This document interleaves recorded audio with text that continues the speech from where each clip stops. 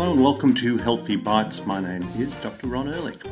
Now this week's podcast with Maria Hunt explores getting the gut ecology, called body ecology, getting the gut into balance. And she's got some great tips there, and I'd really recommend if you haven't listened to it, you should. Because the gut is not only the place where so much of our immune system resides, but it also affects our mood. And in fact, our gut is a great reflection of our health. So we do talk in the episode about that topic which I visited before and I will visit again, and that is, what does your poo say about you? You see, our body tells us things each and every day. We don't need to go off and get expensive lab tests if we're willing to. I mean, that's useful. I'm not saying it's not. But I'm just saying that our body sends us messages each and every day. And when we sit on the toilet, there is a message that we should be, yes, looking at and thinking about. Now, she references the Bristol stool chart. And if you're watching this on YouTube, the image is right here to my side. But it talks about 7 types of stools.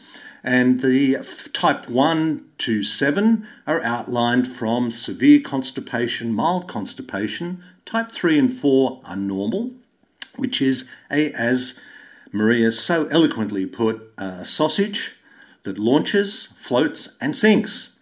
A sausage shape with cracks in the surface like a smooth, soft sausage or snake. That is normal. And if you are constipated, and you should be at least having 1 bowel movement a day, possibly 2 or 3, but 1 or 2 a day is ideal. And while some people may read that 3 or 4 bowel movements a week is normal, that may well be true. It may be what the majority of the population are experiencing, but that does not mean it's optimal. And it's optimal health that we're striving for. So we go from type 1 and 2, which is separate hard lumps and lumpy, it's dry and you're only going a few times a week. And then the other side, the other end of the scale on type 5, 6 and 7 is mild and severe diarrhea. And that tells you something as well. So, it may be foods that you're just not suited to. I mean, I don't want to go into too much detail here, but I love chili. I love chili. I could have chili on absolutely everything, but I don't. I sometimes do, but generally speaking, I don't, because I know what effect it has on me, and it's there for me to see the day after I have chili. So, stools are an excellent way of listening to your body and responding to it, not just watching it. Look, mood and food is another aspect, and we shouldn't ignore that, how certain foods make you feel. And that's something to explore as well. And skin is another great indicator of food and your reaction to it. I've heard it said that 80% of skin conditions are a reflection of our digestion. And recently I heard a podcast from my partner in the surgery, Dr. Lewis Ehrlich, on his podcast Mouthing Off, with gastroenterologist Dr. Pran Yoganathan, who will be a guest on my podcast in the coming weeks. And Pran was asked, is the gut the second brain?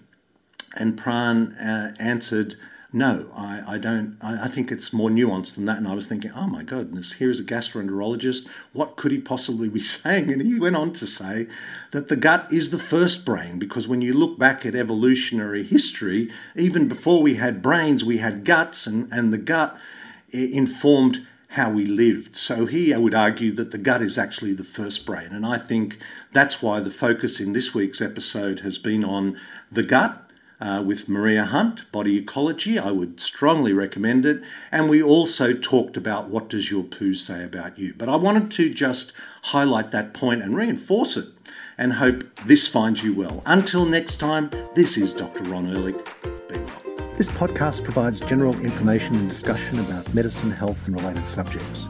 content is not intended and should not be construed as medical advice or as a substitute for care by a qualified medical practitioner. If you or any other person has a medical concern, he or she should consult with an appropriately qualified medical practitioner. Guests who speak in this podcast express their own opinions, experiences, and conclusions.